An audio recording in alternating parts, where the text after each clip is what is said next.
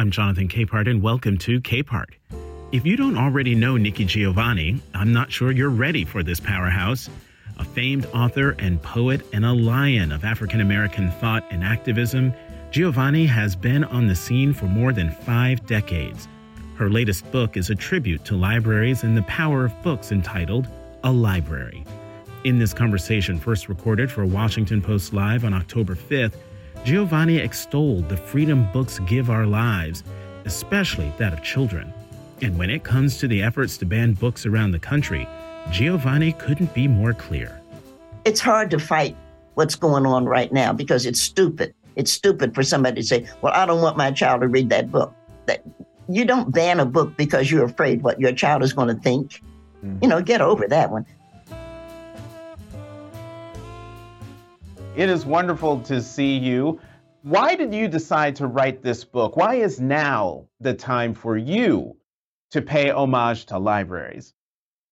For any author, libraries are the most important part of our profession. Libraries and then critics. And of course, now libraries are under pressure from people who don't read to ban books, to provide, to keep youngsters from getting certain books. And I wanted to celebrate libraries. Libraries and librarians are some of the most important people that we know. And we in the Black community are extremely proud to have Dr. Carla Hayden as the Black librarian, the head of Library of Congress. I'm very pleased with that. And to tell you the truth, Jonathan, I don't remember a lot. Friends say that either I don't care or I just don't pay attention. But I do remember my first librarian, and I must have been 12 or 13 years old. And her name was Mrs. Long. And I wanted to just write something about how wonderful Mrs. Long was. And as I got older, I grew up in segregation, but as I got older, I realized what she must have gone through to get books that she thought I might be interested in and that I was interested in. And so I wrote, actually, there are 3 poems in this book. A Library is just one, but there are 3 poems about librarians. And I just think I'm so very lucky to have known so many wonderful librarians and so many wonderful, if I may, English teachers. Everybody remembers their English teacher. I think with joy. You remember your math and your science teacher was like, oh, God, but you remember your English teacher. That's true. But you remember your English teacher with a lot of love and the poems that your English teacher read to you or had you read, or the books that you read.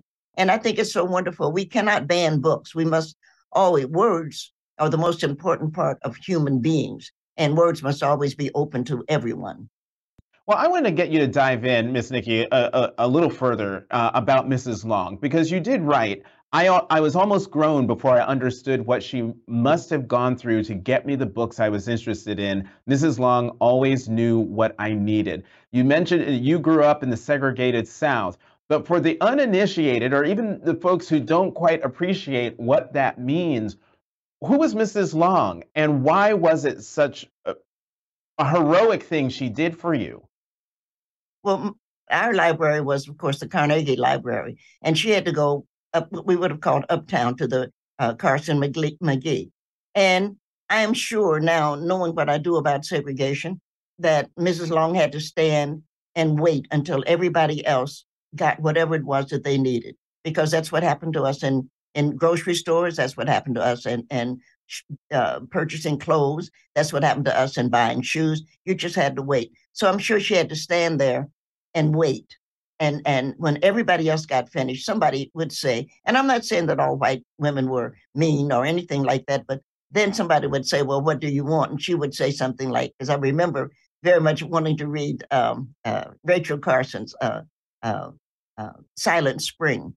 And then she would say, I want to read Silent Spring. And I'm sure that there was some discussion about, well, who wants to read Silent Spring? Why would you want to read that? Or when I wanted to read Darwin, because after I read Rachel Carson, I wanted to read The Origin of the Species, because it's something I've always been interested in. And I'm sure that she had to take a lot of guff, that people were saying, well, what colored child wants to read this? Are you sure you need it? And she had to stand there and sort of smile and say, "Oh yes, I really do, and I'll have it back on time, and no, it won't get dirty." Just people are mean, but not even if they're necessarily mean, because all white people aren't. But just that she had to take a lot of guff for the kind of On your books that I was interested in, and a lot of she guff, did. a lot of I'm guff sorry. on your behalf. On your behalf. In your book, A Library, you write, quote, "A library is a place to be," and also you write, quote, "a place to be another me." What is it about libraries and books in particular that can set children free? Well, first of all, they're all dreams. I mean, I love space, and I've always loved looking at the stars and looking at the moon. And you begin to put yourself in another world. You don't have to live in a world where you are disliked or misunderstood. You just go into space, and all of a sudden you're wonderful. I'm not a fan of super people. I'm not a fan of Supergirl, Superman, any of that, where they're always flying around. I'm just a fan of there's a galaxy, and there's another life form, and we will encounter another life form, and we have to be ready to do that. And so you daydream, and I daydream. I still do. I daydream a lot. If I may share, Sure. we just had an asteroid. I work with NASA whenever they call, and we had an asteroid that was coming toward Earth. And NASA called me, and God only knows why, and said, why don't you write a poem, because everybody's a little upset about it perhaps hitting Earth. And I wrote a poem, and it's called Mating Time. And what I'm saying in the poem is that maybe the asteroid, maybe it's a life form, and seeing Earth, because Earth is beautiful no matter what anybody, that blue going around, it's just beautiful. So maybe the asteroid is a life form that wants to mate with us. It didn't come to hurt us, it came to create another world. And so I wrote that. And of course, we know that we did push it away. And the end of my poem, we say, thank you to the asteroid. We thank them for offering us itself, and we say, well, we can't accept your love right now because we've been spoken for. Because it didn't come to kill us; it came to be our friend. It came to fall in love with us. It came to make another planet, maybe, or another world. And that's the way I look at the world. But Hmm. they probably need to put me in a hospital or something, because I just think there's love. I think there's a lot of love around that we're not paying attention to, John. Well, Miss Nikki, I want to throw out a question we have from the audience. This is from Cynthia Molina from New Jersey. She asks, how important is children's literature and storytelling for our children in today's world? I don't think there's anything probably more important except that we sing to children. We are talking to children. I have a son. We are talking to children before they're born. We're touching our tummies, and the child is there. This life form is there, and we're saying, oh, you'll come out, and mommy's so happy to see you, and we're dealing with it as a life form. When it comes, we read stories to it. I think, or you should, and I'm going to say should because I'm not trying to tell anybody what to do with their lives, but it's something you do before they go to bed at night. Read a story or read a poem, and the child gets used to hearing that. Children's literature is the foundation of the rest of the literature that we do. It's the foundation, it's the bottom. And if children are hearing words and hearing poems and hearing stories as they grow up, they, one, get used to it, but two, they again use their imagination. They begin to wonder, well, where do I fit in that? And that's why it's so important to have children's stories of all of the children, not any one child, but all of the children from all over the planet. It's important. And I must say, and probably just because I'm a foodie, but one of the other things that happens with children's literature is that the kids are always eating. If you notice that, Three Oh, Little right. Bears, somebody's been eating my porridge, said the Papa Bear. There's always this food. So you've got this food, and it helps the children know, okay, everything's going to be all right. I'm going to be warm, and I'm going to be fed, and I'm going to have this world out there. I'm going to be a part of it. And I think that's important. I really just enjoy it. I do. Mhm. Yeah. Well, okay, could I take a detour for a moment away from the book? In your bio on your website, you write about all the different kinds of music you listen to growing up, and you say, quote, "I feel so sorry for the kids who only hear one kind of music. Where do your dreams come from?" It was such a beautiful question, and I would love for you to talk more about that. Well, at first I have to admit I don't do the website. Someone else does it. I don't understand it. And I know I should learn it, but I don't, and I don't give a damn. So I don't really care about it that much. So someone else did that. But I think that, and for my class, I'm now retired. I retired in September. Mhm. But for my class, I always said to them, we will listen to jazz. And so I've had my class write about Duke Ellington and write about Miles Davis. I wanted them to listen to jazz because jazz is built on the shoulders, as we know, of the spirituals. And as we do that, we begin to hear different words and different sounds that show us what you can do with a story. And it's really wonderful. I had a kid that wrote about there's a song you probably know it, I hope, called Duke's Place. Ba-dum, ba-dum, ba-dum, bum, bum. And he had to write the Mhm. words for, what is that? Well, he thought it was C Jam Blues, but we also know that lyric wise, it's called Duke's Place. And all of a sudden, the kids were saying, I never knew that. I never thought that could be words to a song like that, and that I could do it, and that it would sound good.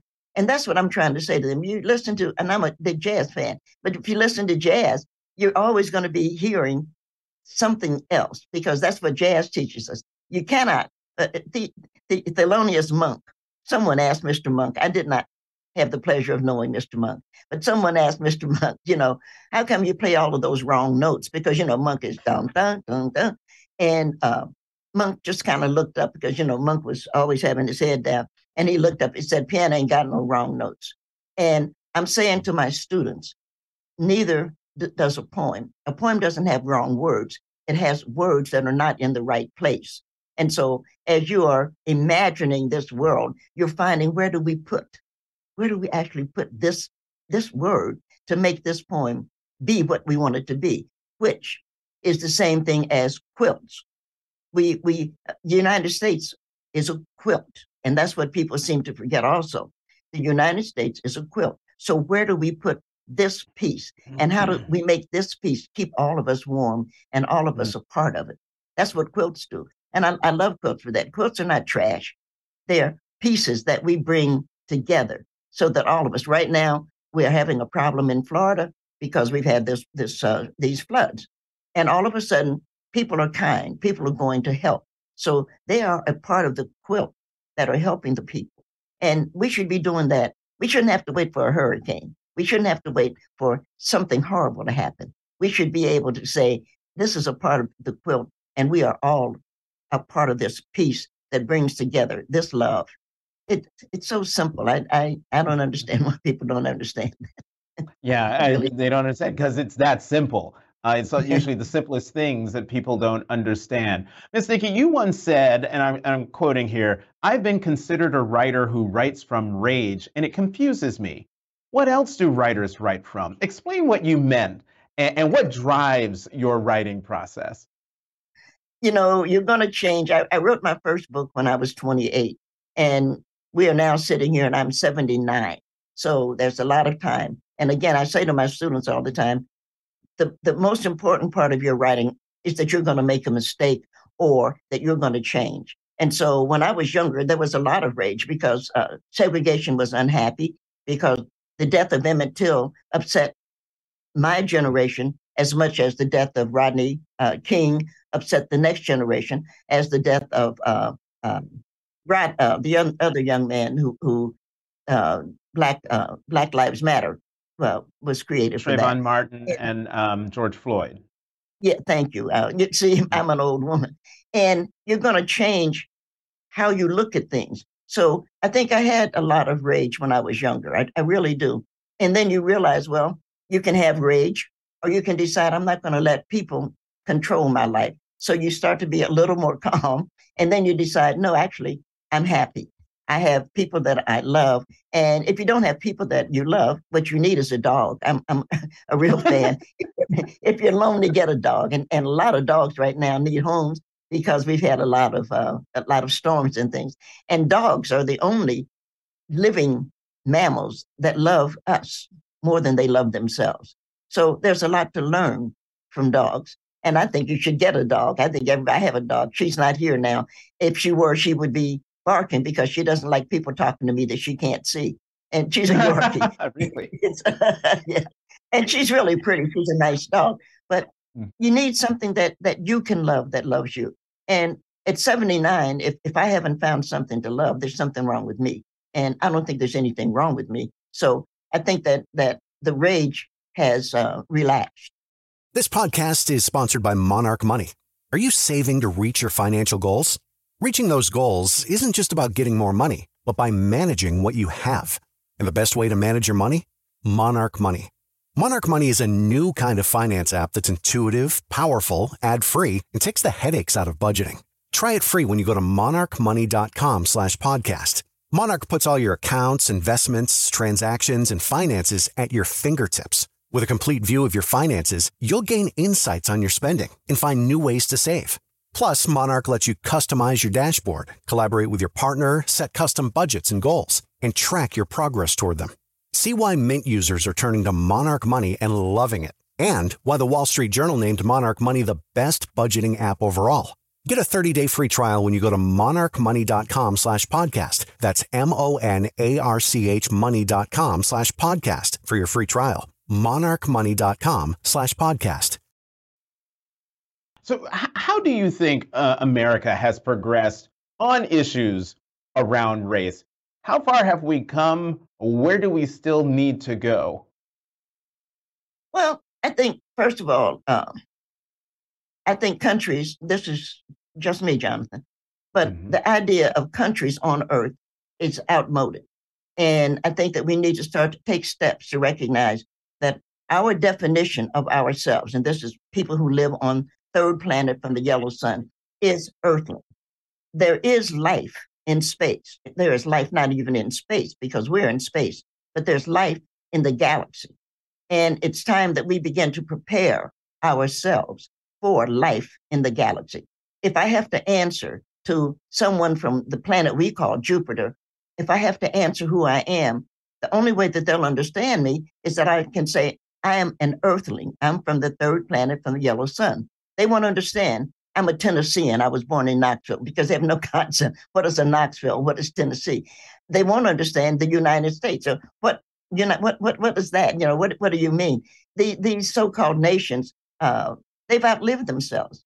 And a lot of people, and I'm not in a bad mood this morning, but a lot of people want to fight for land and for control of land or to determine what to call land. But all of that's finished. And it's time that we recognize it. It's time that we recognize we are earthlings. And it's time that we taught that to our children so that my great-grandchildren, I have a granddaughter, and she's going to simply be an American. I think that she will always think that way. But by the time her children come along, with any luck, they'll begin to think of themselves as earthlings. And they'll begin to think of themselves as it is normal to expect life in space. And I'm kind of excited. I'll be gone, unfortunately. I'm 79. I won't live for great-grand. I mean, I can't imagine living for my great-grandchildren. But to watch that happen, that's what we're looking for. And I must say, I'm a big fan of the transsexual youngsters because they're being treated the same way that we Black youngsters were being treated.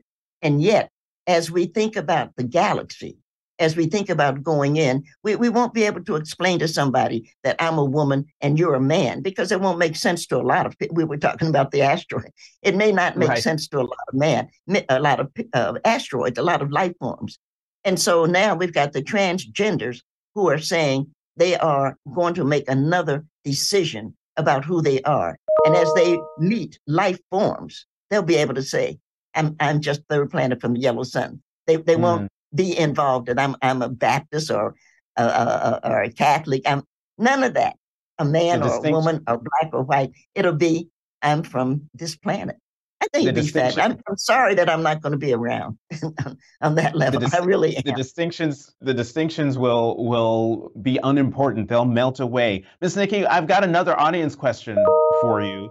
This is from, and I apologize in advance, Ms. Boston, Taquaina Boston from Washington, D.C. She asks, what do you recommend as counters to efforts to ban books from libraries?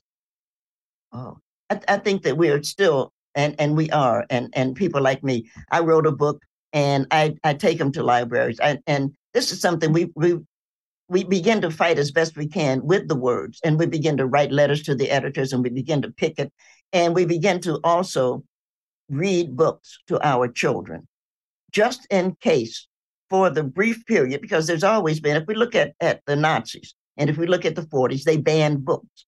But books came back because books are always going to fight back and books are always going to win. And if there's one thing that I sincerely believe, it's that evil will never, ever beat good. We will have this fight, but it'll never win. And so one thing that we do to fight banned books is that we take our books, we read to our children, and we let our children know that this books and vaccinations are the two most important things that they are going to have, because that's what's going to keep them alive, and that's what's going to keep their minds alive. It's hard to fight what's going on right now because it's stupid. It's stupid for somebody to say, well, I don't want my child to read that book. That you don't ban a book because you're afraid what your child is going to think.